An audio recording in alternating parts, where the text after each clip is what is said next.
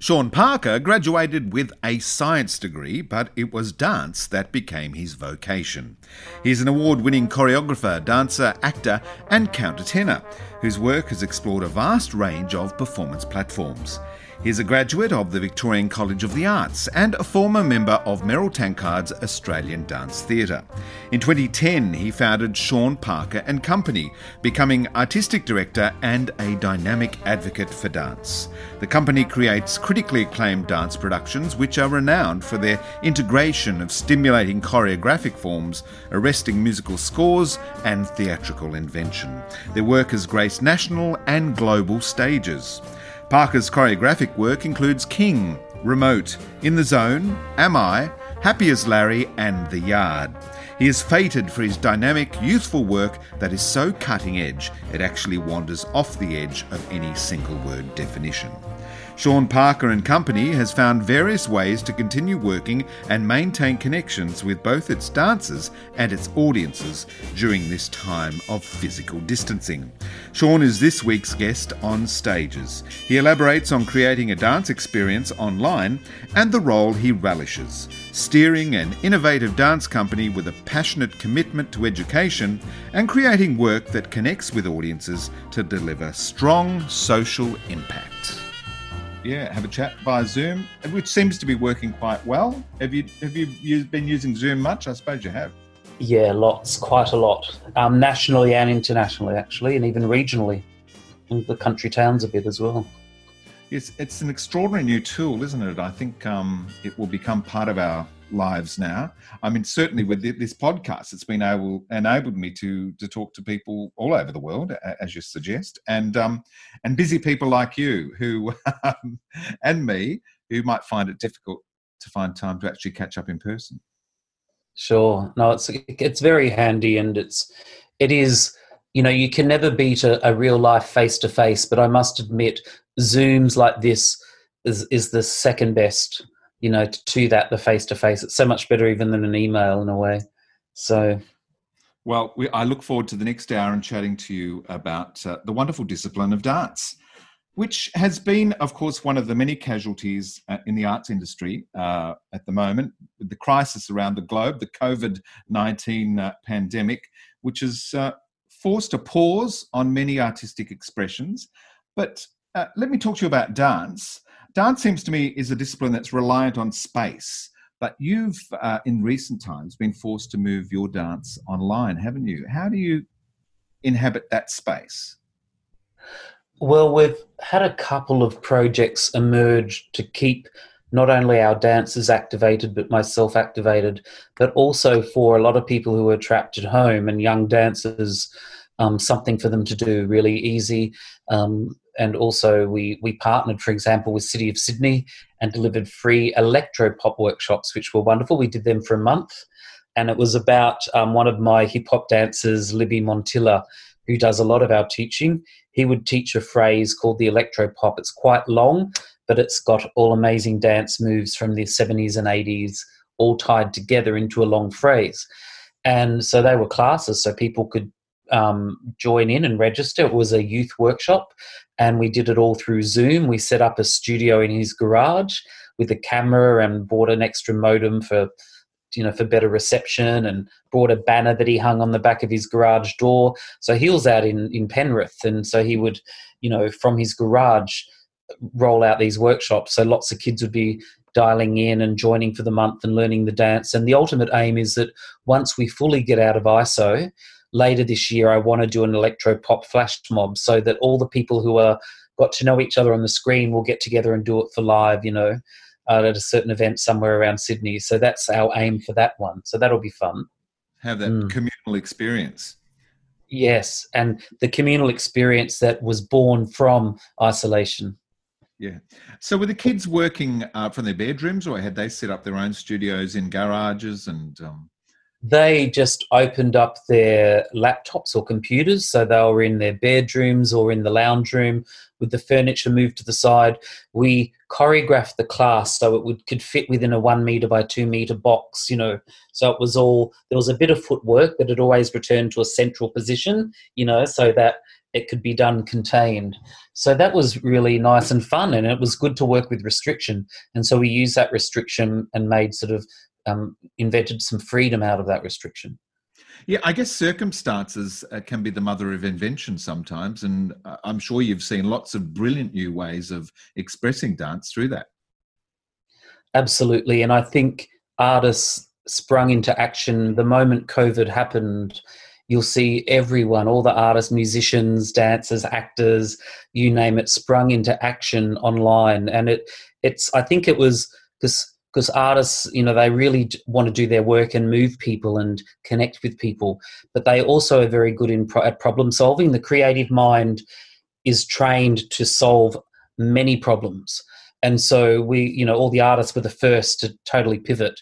You have these corporations, big corporations taking months to pivot, and the artists had already pivoted in the first week. It's a funny term, pivot. We all hate it, but if we're going to use it, if we're going to use the term pivot, us artists, we pivoted.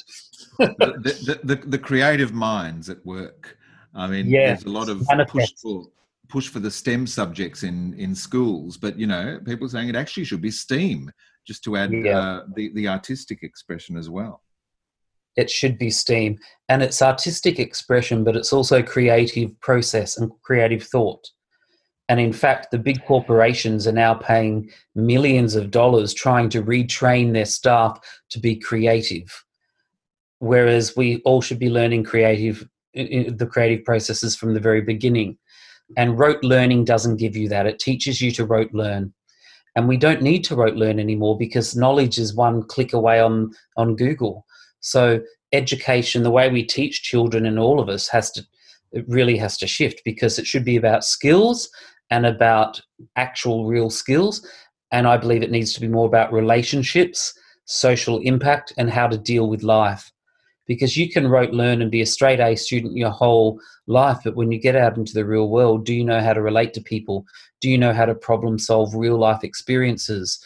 Do you know how to deal with a crisis so you don't end up with a drug or alcohol addiction or mental illness or suicide or whatever else? And that's where creativity comes in. And the theatre relies heavily on the collaborative experience, doesn't it? Also, it's just getting with a bunch of people and then and creating and building. And if every industry took that into their workplace, wow, imagine what we could achieve. Oh, yes, it would be quite incredible.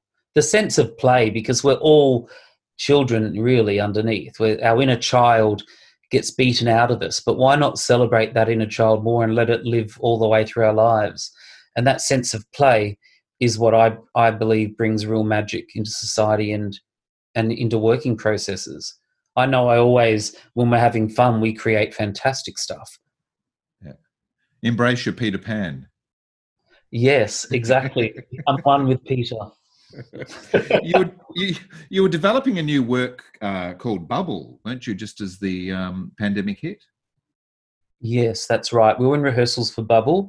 We had to cut it a week short because of the isolation, but we still had a really solid 1 week where we got a lot done. And we sort of knew ISO was coming, so everyone was like, let's go for it before we get blocked. And Bubble's I'm working with an amazing Bubble artist, Mr. Su from Taipei, many dancers from Sydney and some vocalists.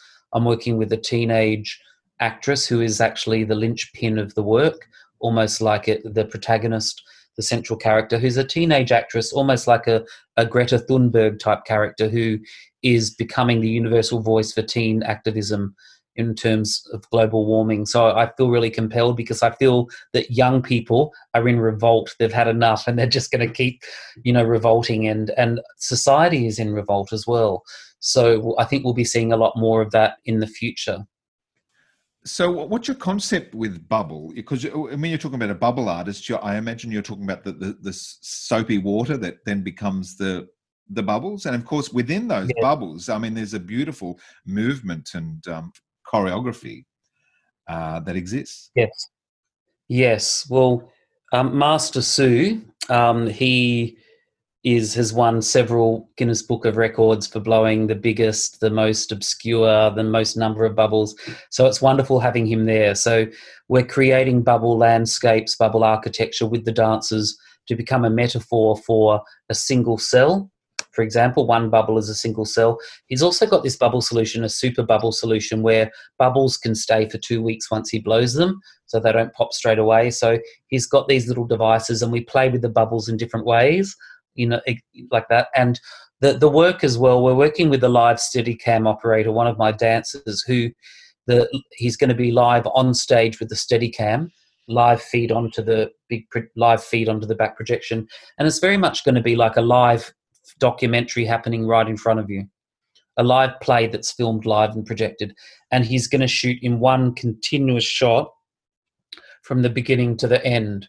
So it follows the path of one bubble, and because he can get right in there on stage, there'll be a massive bubble on the screen, but he's following this journey of one bubble, and then it transforms into more bubbles, into cells, into all the people come on and try to build these big sculptures and buildings. So it's sort of a look at anthropology and how men just this obsession to build and ultimately destroy nature. And so it's about the little girl being sort of like a pseudo voice for Greta Thunberg and teen activism, telling this story as all followed by the Steadicam. And the Steadicam operator is one of our dancers, so he is amazing, and he's a really good videographer. So he will not only be an operator, he'll also be a dancer and a character within the work. So the camera's eye becomes like a character as well in the work. But it's very early days. We've only done 1 or 2 weeks rehearsal, but we're going to visit it again later in the year, hopefully November, December, when everything opens up more fully again. Wow, that sounds awesome, Sean. So you can choreograph a bubble, can you? Get a bubble to do exactly what you want. We can. What we do is we spend hours testing, and half of the tricks would probably be eliminated because the bubble is too unpredictable. So we then have to spend hours working out what type of bubble with what instrument and context and when the body's moving around it, can be repeated over and over again. So that's why it takes a long time, but it's worth it because no one's actually done it like this before. Like I've seen Cirque du Soleil blow some bubbles, or those ones at Darling Harbour which do one single bubble, on a hoop. But what we're doing is really pushing that bubble language to a whole new dramaturgical level. And the notion of having the camera there it's like it's being analysed. We know the audience is sitting there. We know the performers are on stage. We know that there's a camera there. So we're playing around with that relationship. So everyone knows it's a live play documentary on stage. So it's sort of fun. And some of it's quite beautiful and so far, actually. Yeah. How old were you when you started dancing, Sean? I started reasonably late, but I was born in Mildura, in Victoria on the Murray River. And basically, I believe something happened to me when, in terms of my speech, because I wasn't able to speak properly till I was 7 years of age. So I had a series of speech impediments, very serious speech impediments. And however, my mum found me when I was about 4 or 5 watching Play School and singing along with Big Ted. And I was singing a song, the words perfect text sung. But when she would talk to me, there's no way I could say the words. So it was quite an interesting thing that through my singing, I was a boy soprano. I could sing words perfectly, but I couldn't even utter them until I was about 7. And then I went to had a bit of a breakthrough with some speech pathologists, and then slowly I was able to speak. And now you can't shut me up. That's extraordinary, isn't it? The power of music to unlock something which allowed you to form words. Yes, absolutely. And the theory surrounding it is that sung text is not text, it's a melody. So the formation of it is a different thought process. So when you sing, you don't think of words when you sing, you think of placement of melodies. Yeah. And then the words just attach themselves to 3-dimensional sounds in a way. So it's a totally different process. And I saw there was someone on The Voice a few years ago, and he had a really bad stutter, but when he sang, he didn't stutter. And I went, oh my gosh, he's like me. That's what I had when I was younger. Well, I've heard that there's a lot of treatment, music therapy with Alzheimer's patients also who have no verbal communication whatsoever, but can sing songs from their childhood, and yes, it's amazing. It's a way of unlocking and stimulating again. It's quite incredible, actually. So that's how I sort of started with singing, actually, in theatre, not dance. And so because I was able to sing. They then pushed me.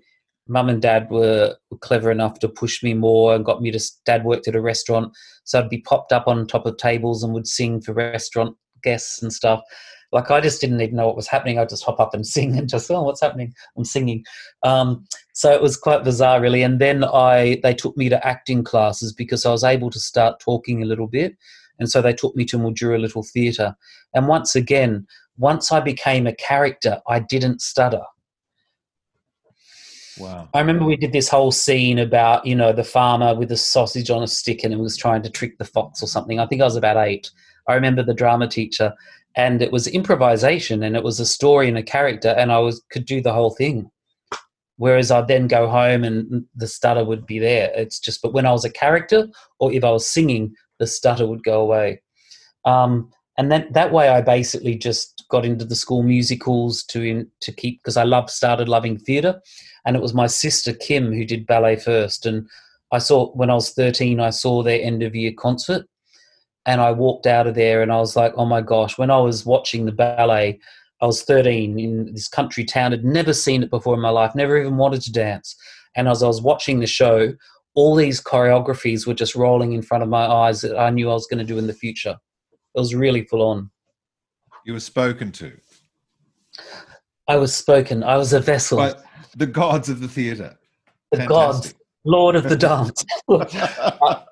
It was really profound. It was ridiculous. And then we went outside and I just started pulling off pirouettes, which is like a spin on one foot. And I was just doing double pirouettes, and my sister said, oh my gosh, you just did a double pirouette. So she told the ballet teacher, and then the ballet teacher hunted me down in Mildura and asked me to come and join, because I was already able to do the spins with that, no training. I just saw it and then copied it. The only thing that I saw just as I was starting at 13, there was no dance at all. There was no internet. It was Mildura. I lived on Of course. We picked grapes and I played soccer and did karate. So, but my sister, thank goodness, she led me to the dance. But I do remember Footloose. Remember that movie? Absolutely. But you got a footloose. No rock and roll. Yeah. Yes. And I saw that at the Mildura Cinema, and I was like, I got to dance. I got to be that guy, whatever his name was, Robbins. Kevin Bacon. Kevin Bacon. I wanted to be Kevin Bacon. And then, so that was, I remember Footloose and thinking I've got to dance. And it was at the same time I just started dancing. Yeah. Who are your dance heroes now? Probably lots of people, because thank goodness, because of the internet, you can see the real talent that's out there. I think, oh gosh, there's just hundreds of them really, because there's a lot of crumpers and street dancers that are doing phenomenal things. There's incredible parkour artists out there emerging. You can see a lot of the traditional forms on YouTube now. You get to see so many more. So there are hundreds of beautiful dancers out there. So to say, do I have any favorites? There'd be hundreds of them, because they're very particular. You get to see how good they are in a particular style and how incredible they are in a way. In terms of choreography, I've always loved Pina Bausch, who's passed away now.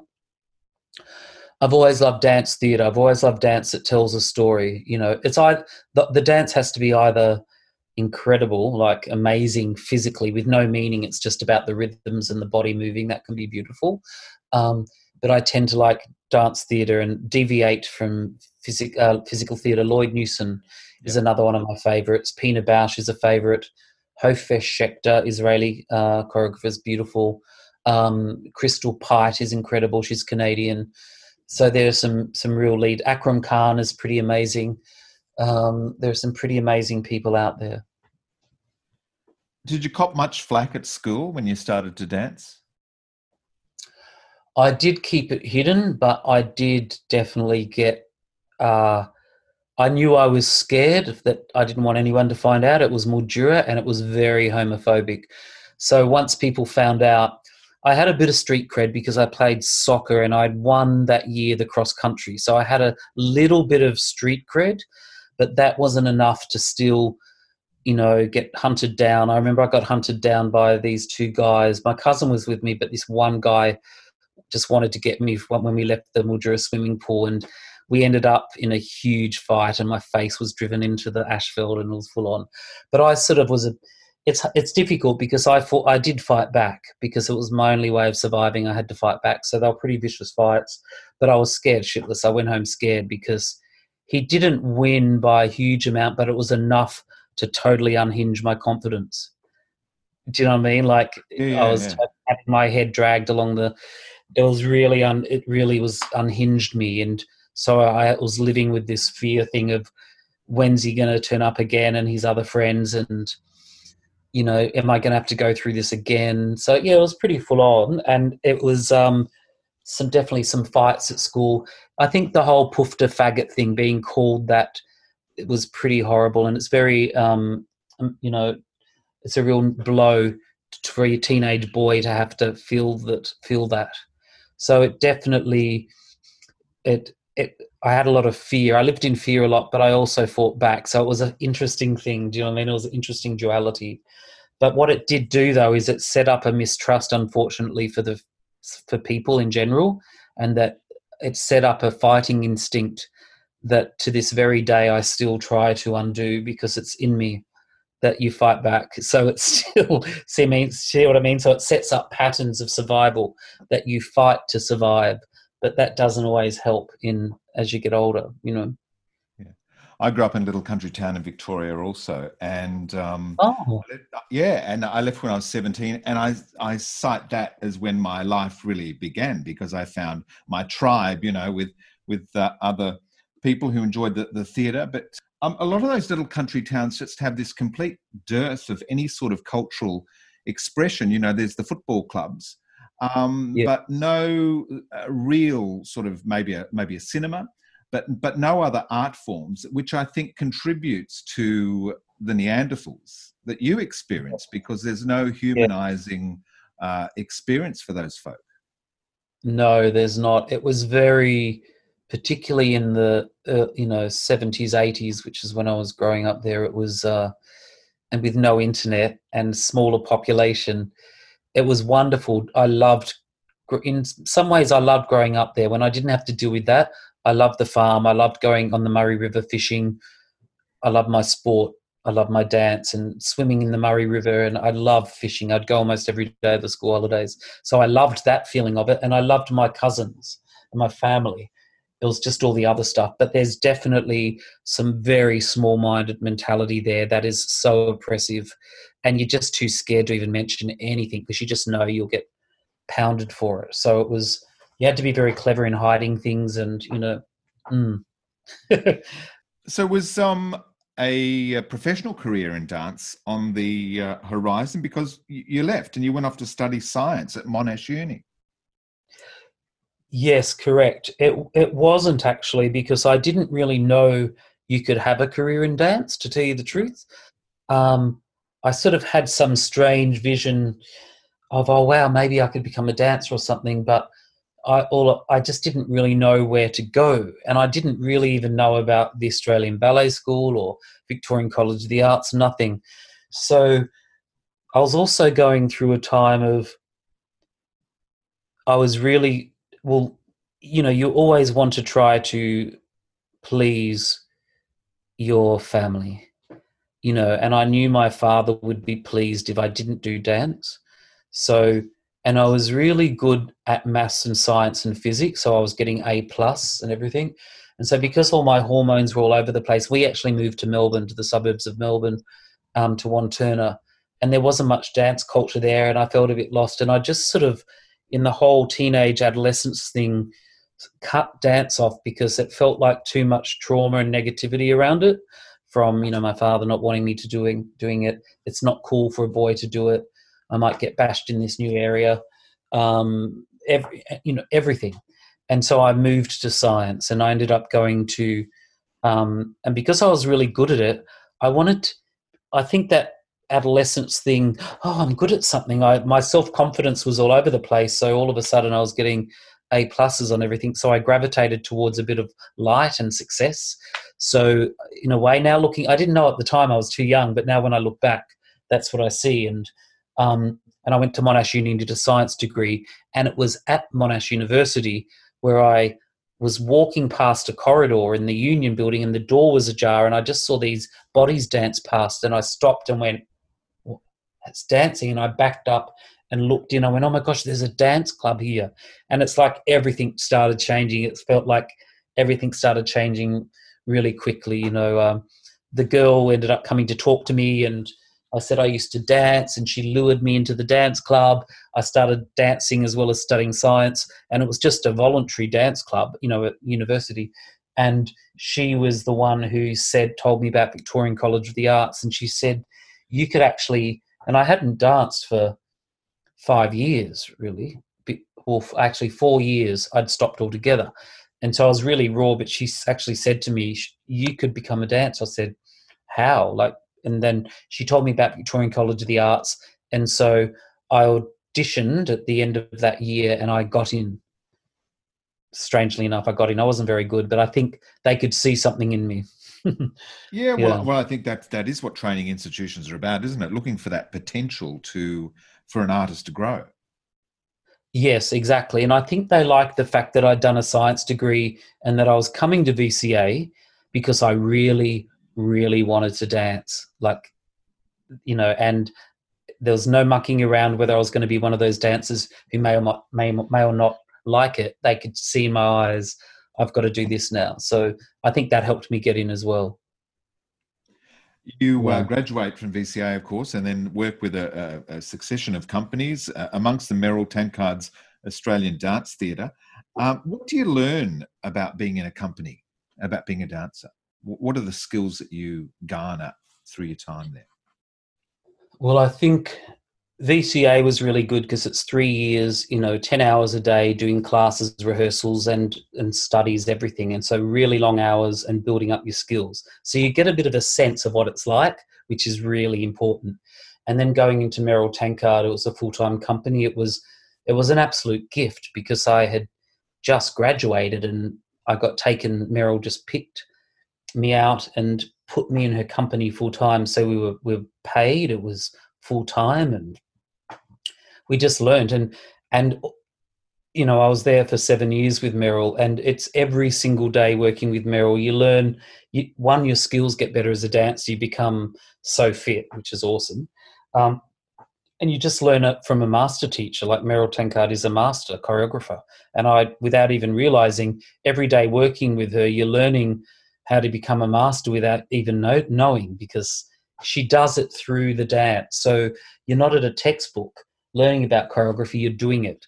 And you're embodying it from the dancer's body through the mind, through her ideas. So you're part of the entire process.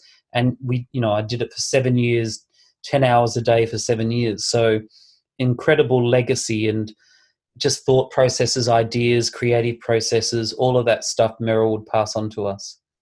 So, and you're building up strong connections with the other dancers as well, I guess, for that ensemble, that company, to sort of know exactly how the others are moving and thinking and creating. Absolutely, and in fact, I believe there should be more full-time companies in Australia that have ensembles, because I went through it and I know how good it was. Everyone just gets better and better and better. And then, of course, have moved on many years later to form my own company. So I know for a fact I wouldn't have been able to do that unless I'd had that process with Merrill Tankard. So, it's just so important for there to be more full-time dance companies for the dancers. I think the freelance thing is wonderful, sure, but when you're a young dancer, 21 to 25, you can cope being freelance all the time. But after a while, I believe it's very hard to pay the rent. It's very hard to keep going. Whereas if you're in a company, it's really quite phenomenal what you can learn. What are the qualities of a dancer that make a good dancer? I always call it the three T's, which is sort of like, and this is what I look for when I audition, is a talent first, temperament, probably actually no, tenacity next. So talent first, tenacity, and temperament are the three things. And I believe that if you've got a bit of a deficit in any one of those three, it's going to be a really hard career for you unless you can undo your patterns and become good at all three. Unfortunately, talent, it's very hard to, I believe, Yes. you've got either got it or you haven't. Yeah. You can improve your skills, don't get me wrong, but you can sort of usually tell when someone has it or not. You know, the next one, tenacity. If you think you're already good and have already arrived, you're going to have a very limited career. And I've seen it happen over and over again with past dancers I dance with, but also dancers who have joined my company and left, for example. I'm always like, oh my gosh, wow, the tenacity. If you don't have that, it's going to be very hard for you. And then there's temperament, which I always put third. It's really, really important. But I've worked with some very difficult people, and I'll always make amends to bring the best out of them, because I believe that sometimes artists aren't perfect. Well, nobody's perfect, but sometimes what an artist has gone through to get there can create a tension and a sort of erratic sort of vibrancy of survival and all that sort of stuff. So I'm much more lenient for that. But there does become a point where I really try to encourage dancers to work on their temperament so that they can have their whole career can open up, because that's really, really important as well. You talk about 10 hours a day for 7 years with Meryl Tankard. That's a lot of stress that dancers are placing on their bodies. I guess you're prone to a lot of injury, or are you just super fit that you are devoid of any of that danger? Yes, I feel that from all of my experience, the more dance you do, if you're smart, you actually get fitter and you get less injuries, actually. It's when you stop and start is when you get them. I feel sorry for the independent freelance dancers who are around, because they'll be thrown into these projects in 3 weeks and it be expected to spin on their heads, but they haven't had continuous training. So, in fact, I loved working hard, and you just get better and better and better at it, actually. So it's funny. It's actually the reverse. The more you do, the stronger you become, and you become better at it as well.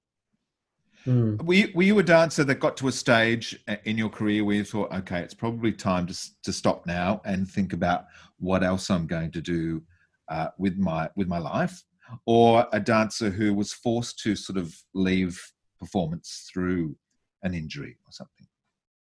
Yes. I never stopped dancing because of injuries or my body. It was more my mind, and I didn't want it to. I wanted to keep dancing till I was in my 50s, like they do in Europe. I wanted to keep performing as long as possible and only go into choreography when I reached my 50s. But unfortunately, what happened is I'd worked with Meryl Tankard. I spent 3 years with Kate Champion at Force Majeure, which was wonderful. I danced with Chunky Move. I danced and sung with Meredith Monk in New York, Company Alias in Geneva, and then Jan Faber in Vienna, and Sasha Waltz in Berlin, that's right. So I'd had 17 years of a really good career as a dancer.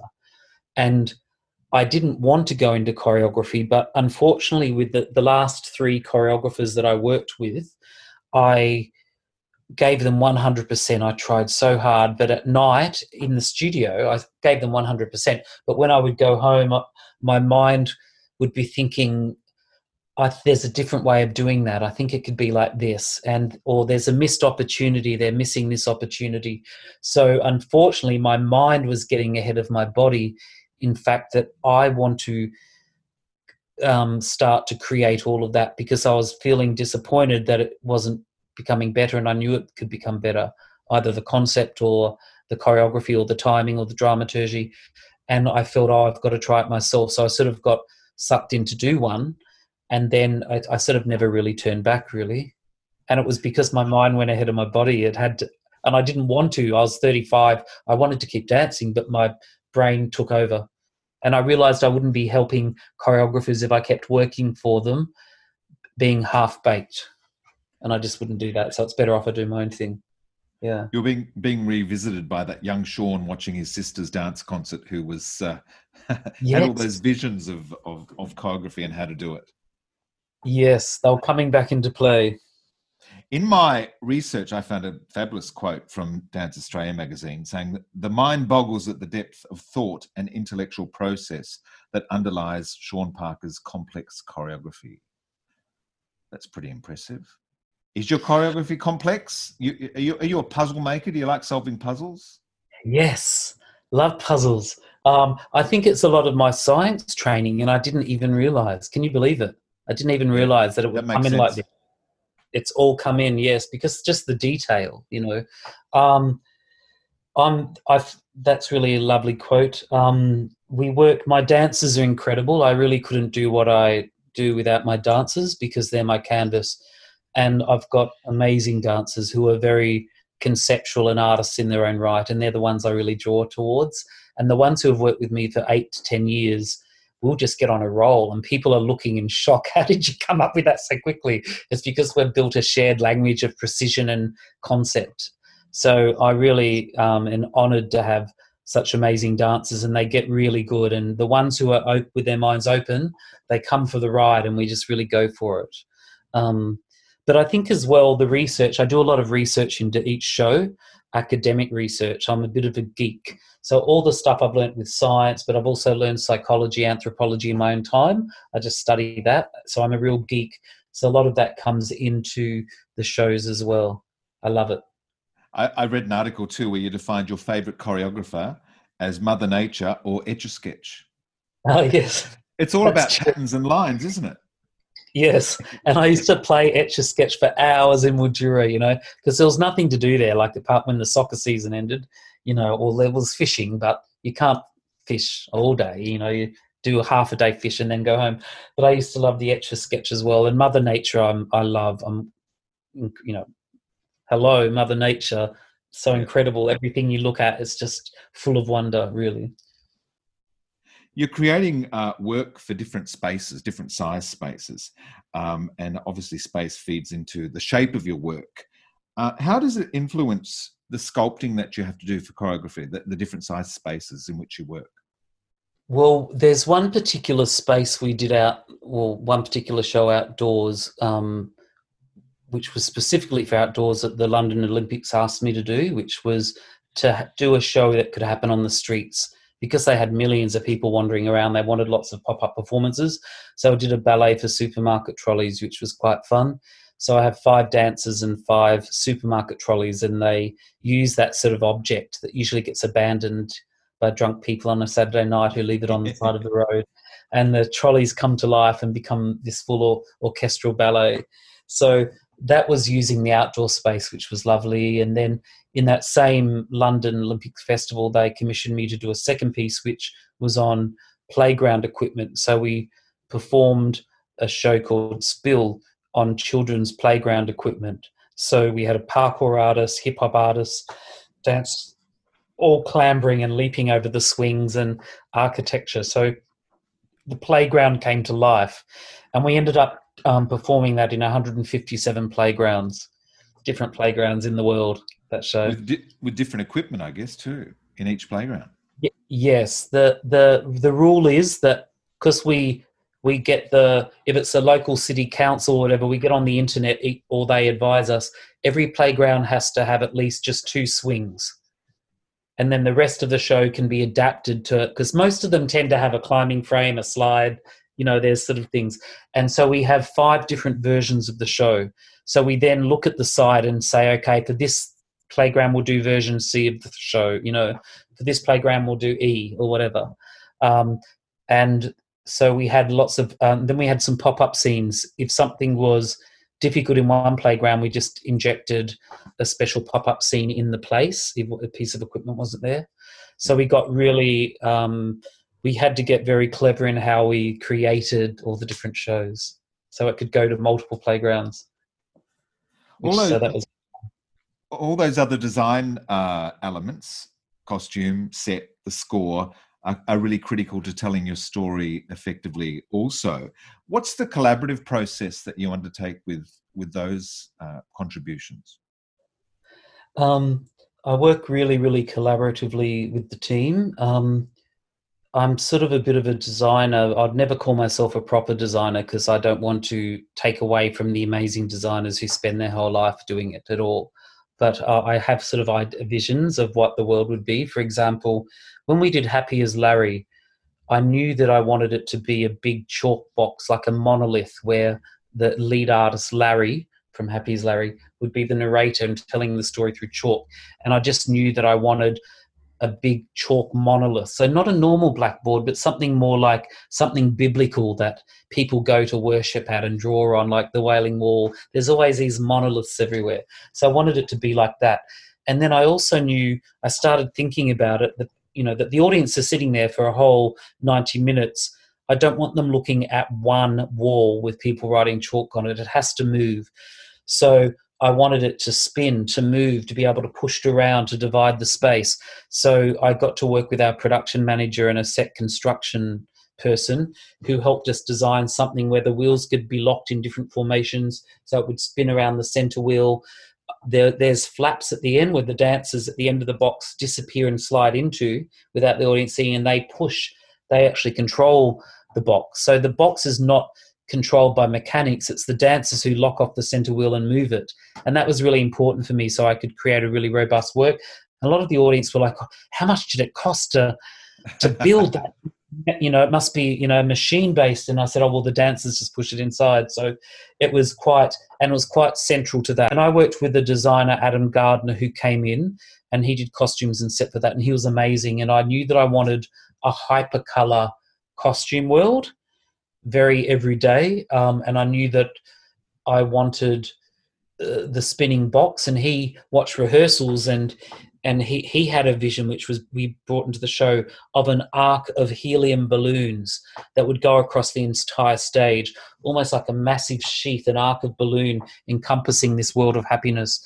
And so he brought that and worked it into the show. So it was very collaborative, but quite often I'll see some sort of visual language as well, and then I tell the designer and they help me realize it, which is great. For example, Am I, where we have 1,000 analog light globes, I worked with 3 different lighting designers talking around this idea, because all the lighting designers kept pushing me for Am I to go LED, and I didn't want to go LED. I didn't want that modern artificial light. I wanted analog, pure light.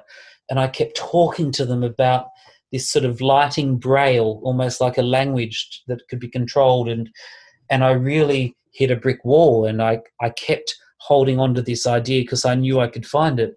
And so I then had a discussion with Damien Cooper, who was our lighting designer, and he went, oh, actually, there's these lighting units called Jarrag that you can piece together like a jigsaw, and there's 50 lights in each box, so you can stack them, and then they become 1,000 lights. And I went, that's the one. And I said, it's analog, it wasn't LED. So he was able to give me the technical advice on how to realize the idea. And that was quite amazing, because we then created a massive light wall with 1,000 analog globes that could be controlled through the computer. So they're like pixels. So you could put footage into them. You could program each individual light if you wanted to flash a certain way. So the lighting wall became like a lighting braille, a mode of communication as well. So that was really beautiful in Am I. And what about the score? Where do you find your music? Is all of your works, do they have a score, or sometimes some? Yes. Most of the works I've done are by Nick Wales, who's a Sydney-based violinist and electronic composer, electroacoustic, and he composed most of my works. We had Brie Van Ryck on percussion join for Happy as Larry. She co-composed. And on my most recent work, King, I worked with Bulgarian songwriter and composer Ivo Dimchev, who also sung in the work, and he wrote all the songs and music for King, especially for that show as well, and sung live. But before that, pretty much every show was done by Nick Wales. And then I went off on a new adventure with the lovely Ivo, who originally I was going to sing in it. I was going to do that role. And as I kept developing it, I saw him, and I'd been following him on Facebook and loved his work, from Europe from afar, thinking this guy's crazy. And then I was going to write the music and the songs and sing, but I just thought, I came home from rehearsals and it popped up. It was like, and I knew he has to do it. And I said, oh, how am I going to get him? So I went, oh, shit. So I befriended him on Facebook. I sent him some messages just to say, listen, I'm some strange guy from Australia. And he said, no, I never work with anybody else. Never, ever. I do not work with directors. And I went, oh. And I said, oh, okay. Well, I said, listen, fair enough. Well, and I said, listen, I'll just send you through a little bit of the choreography. I've done 15 minutes. Just take a look at it anyway and see what you think. And so I sent it off to him a few days later, and the very next day he sent back a message saying, actually, I love it. What shall we do next? And I went, oh my gosh, because he loved the choreography in King. And I went, okay, cool. So that's how it all began. And now we're best of friends and we collaborated, and yeah, he's incredible. He's a phenomenal artist, Ivo. Brilliant. Let's talk about King for a minute. It was a piece that was an exploration of masculinity, toxic, and what it means to be a man. There are a few dances that are created for a male ensemble. Yes, true. There's not that many around. You think of Matthew Bourne Swan Lake, perhaps, and. Oh yes, that's true. That's true. There are some around. It's very well. I suppose when I was growing up, there was 3 guys and 30 ballerinas. That's the way it always was growing up. So there was always not many guys. Contemporary dance is a bit different. It opens up more gender possibilities, and the subject matter of King and male power structures and maleness really came to the fore. And it actually came out of a workshop I did at the end of 2012, believe it or not. And I got 15 male dancers. And I didn't even know I was going to make a show. I had 15 male dancers from all over Australia, New Zealand, and the world, actually. A couple came from overseas. And we did a 1-week workshop. And I laughed so much that whole week because we were just working on ideas. And that I thought, oh my gosh, I've got to do a work out of this. I said, men are ridiculous. Some of the things that, men are awesome as well. But some of the patterns of male behavior, particularly those in power, are ridiculous. And all the Trump stuff was starting to happen. It was starting to creep up. And so it took me a few years to get funding to work on it further. And because it's a big show with lots of people in it, I had to do it in lots of stages over 5 years virtually, like a little stage every year to get the money. And all the Trump stuff was happening. And I just knew I had to, everything that was happening around me was telling me it had to be about extreme power figures and also maleness, but also socio-political aspects of men, how they behave with each other, how they strive for power. There's elements of tenderness. There's also, it looks at the notion of sexuality and power and how those things can flip around also in terms of the pecking order within a group as well. The smallest or the more feminine at the bottom, and then the sort of the alpha, and it's ideas we've seen before, of course, but because of the prevalence of seeing someone like a Trump figure who is such a sociopathic ass clown, it was just, I had to give a nod to that and ridicule that. It was really driving the way the piece was being constructed. I wanted to rip apart that toxic element of masculinity in a way. I wanted to expose it in a way. So it's sort of quite a feminist work, really. There's no women in it, nor are women mentioned at all in the work or referenced, but it is in essence quite a feminist work in a way because of the way it exposes some of the really big downfalls of masculinity. You toured the show to Lebanon and Jordan and Austria. What was the reception like to such a visceral and muscular work there? The Middle East was a bit tricky.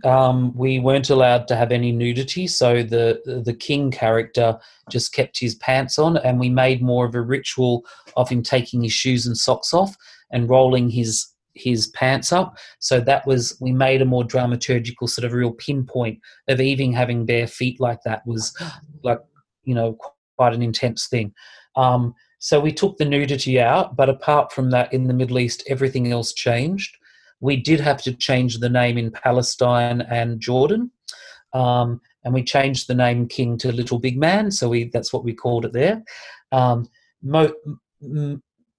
Pretty much because in Jordan they still have a king, they're a kingdom. So the piece is about a society bringing down the king. So we felt it was we wanted to be sensitive to the local royals, so we changed the name to Little Big Man for Jordan and Palestine, because we just didn't want to get arrested or, cause any trouble. But the people really, really loved it. And some of them, they were shifting in their seats a little bit because there are some homoerotic moments in the work where men are questioning elements of their sexuality at the same time as they're trying to get power. It's happening like this in the work, and you could see there were some people shifting in their seats in the Middle East, but afterwards, oh my gosh, they stood up and it clapped, and the party afterwards, it was really an important work to do. It was one of my proudest moments in terms of my career, actually, in terms of really feeling an impact, because, in Sydney, two men being intimate with each other, we're far more used to that and it's more accepted. But in the Middle East, for them, it felt like it's carving out and exposing a whole new territory there for them. So it really was quite amazing, and that was a very proud moment. And yes, and then we went across to Austria, who are very arty, and they loved it for a whole separate sort of reasons. It was really such an incredible tour to do the 5 countries, and it was wonderful. I loved it. Another powerful work you've created is The Yard, which looks at bullying, and you created with a bunch of school kids. Exactly, in Western Sydney. And I started that work 10 years ago, and I was just invited into the schoolyard in various schools around Western Sydney as part of the Catholic Diocese of Parramatta. Mark Hopkins, who ran Captivate there, was very clever at bringing in real artists into schools. He wanted real working artists, the innovators, to come into the school. He really wanted people who are still working and shaking the international art scene to come in. And so when he first approached me, I was like, oh my gosh, I never do youth work. And my mind was going, no way, I'm not doing this. And then just one day I thought, oh my gosh, I could actually learn something from them. Just give it a go. Something made me shift my mind, because I was horrified at first. And I had a little bit of that young man's thing where, I don't do youth work. I don't do outdoor work. Even trolleys I didn't want to do, but I did it as just to test myself. And then I loved it, and I've done more outdoor work. So I had to learn through experience, even though my ego was a bit like, oh, I only do serious indoor work. I soon smashed all of that open. And Mark invited me in, and I auditioned kids all over Western Sydney. They joined the group, and over several years we made The Yard, and it's kept going year after year after year. And we've played to over 100,000 students now easily across the many years. And I've reduced the show. It used to be 33 teenagers on stage, and we toured it down the East Coast, mostly to theatres and the Melbourne Arts Centre, etc., all down the coast. And then I redeveloped it into a show for 5 of the dancers, key dancers who are in the original group, who have stayed with the project the whole time and who haven't gone on to become doctors or graphic designers or whatever they've gone on to do. The 5 that I chose are still sort of in the performing arts. And I reworked the dramaturgy so it was more pointed around the notion of anti-bullying. Great resource for schools, and as well as kids seeing some really exciting theatre.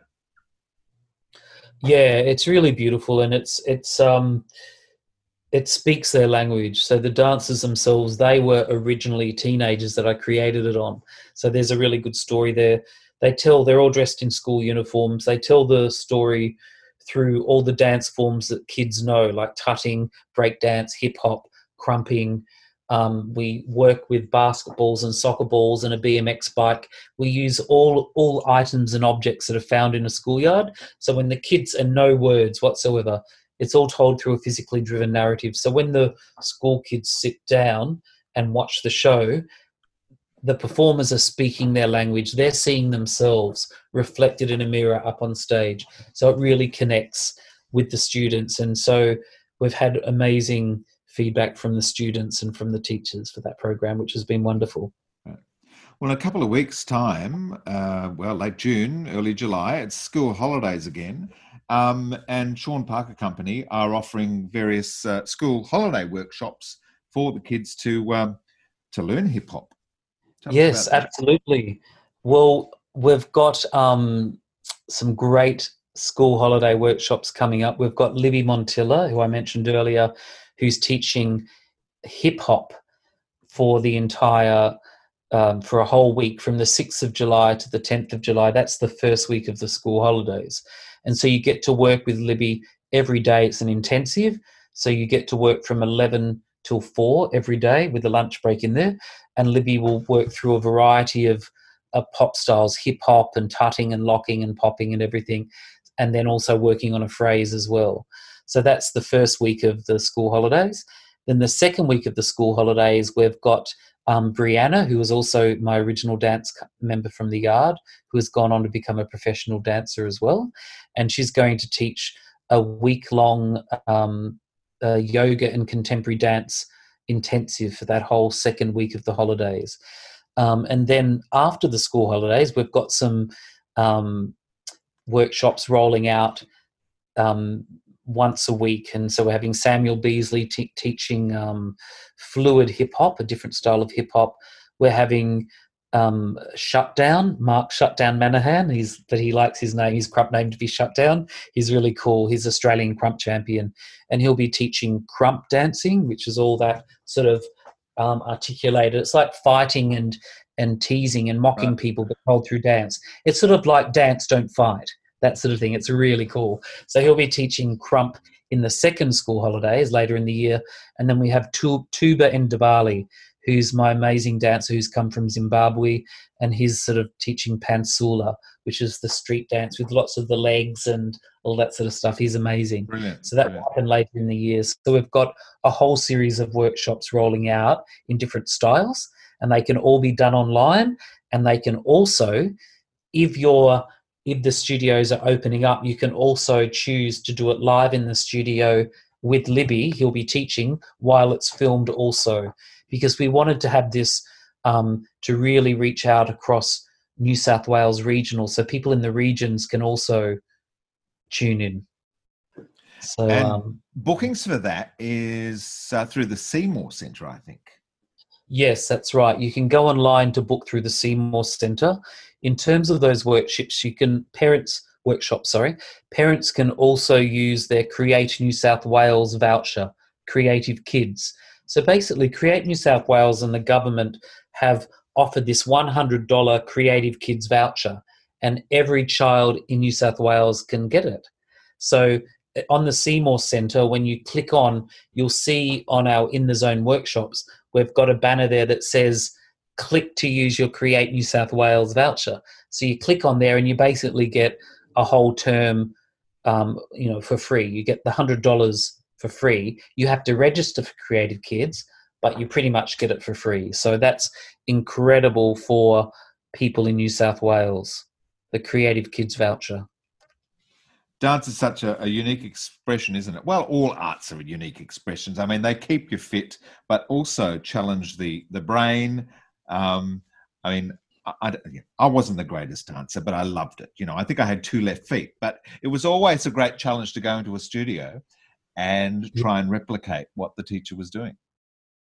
Yeah, it feels good, and I'm always very eager to try to encourage all people to dance, not because it's cool or you look good, but just because it feels good. It's something so beautiful about it. It's the same as singing, and there's a lot of choirs springing up again because people have realised in our digital age that they want to connect and they want to dance with people more, like at a tribe. Like when we were in tribes, everyone would create music, dance around the campfire. We've always been, as humans, wanting to experience this essence, and it's quite often told, through the music and the dance and these tribal elements and community. And that's what we're missing in these individualized societies, particularly when there's a lot of apartments, when people are living in boxes and apartments. Yep. And you sort of go off to work. When are we crossing over? Where's our communal spaces? And I think people are really want that again, more of that. Yeah. It sounds like the Sean Parker Company keeps you very busy, but tell me, how do you restore yourself when you need to clear your mind or wind down? How do you do that? I live near Coogee, so I love going down to Coogee Beach and running along the beach and going up the Coogee steps. It's really hard. They've got around the corner built into the rocks. You think you've reached the top of the steps, but it keeps going and going, and it's really good. And then I'll go and do push-ups and swim. So I love going down to the water, actually, and sometimes I'll go there really late at night. There's the swimming pool there at South Coogee, and there's a lamp that shines on it at night, so you can actually go for night swims in the pool, and it's safe because it's not the open sea. It's got a border of rocks, so you're safe in there. You're not going to drown and or be eaten by a shark. Not exactly. And night swims are incredible, so I've often gone down with friends for night swims as well. I love going for night swimming, and apart from that, I love going to see films. One of my favourite things is going to dinner and then going to see an art house film. I love film so much. I'm obsessed with it. That's sort of how I wind down, is beach, food and film. Sounds pretty good to me. Food is definitely my friend. Oh, yes. Good stuff. Thank you for the last hour. It's been a fascinating conversation. I'm especially looking forward to Bubble when you complete that. I think that sounds very exciting. It'll be fun. We're aiming that one for the end of next year. So pretty much September-ish 2021, we'll have that finished. And then before that, we've got In the Zone, which is our newest work. We did a test season of it at Camden last year, and this September we're doing it at the Seymour Centre, so we'll definitely get you a opening night ticket, and they're pretty sure the theatre's going to be open by mid-September. Like, even if it's spread out, only 100 people allowed, or they're slowly opening up. So that one we're very excited about, and that features Libby Montilla as a solo hip-hop dancer, and he's using gaming controls, using remote controls for gaming to create music, which were designed by Alon Ilzar. So we're collaborating with him. So that's a very good fun show, and we're going to be filming that live stream as well, our first time. That way we're going to be able to offer that. People who come to the show in Sydney will come to the show paying tickets as per normal. But the live stream, we're going to do a special offer for everyone in New South Wales in the regional small towns where they can do live stream for free. That's going to be part of our promotion to really start building some connection to the regions as well as the big cities. Brilliant. Thanks, Sean. Yeah, great. Thank you very much. That school holiday program sounds like a lot of fun, and you can find out more about the workshops and indeed the company at seanparker.com.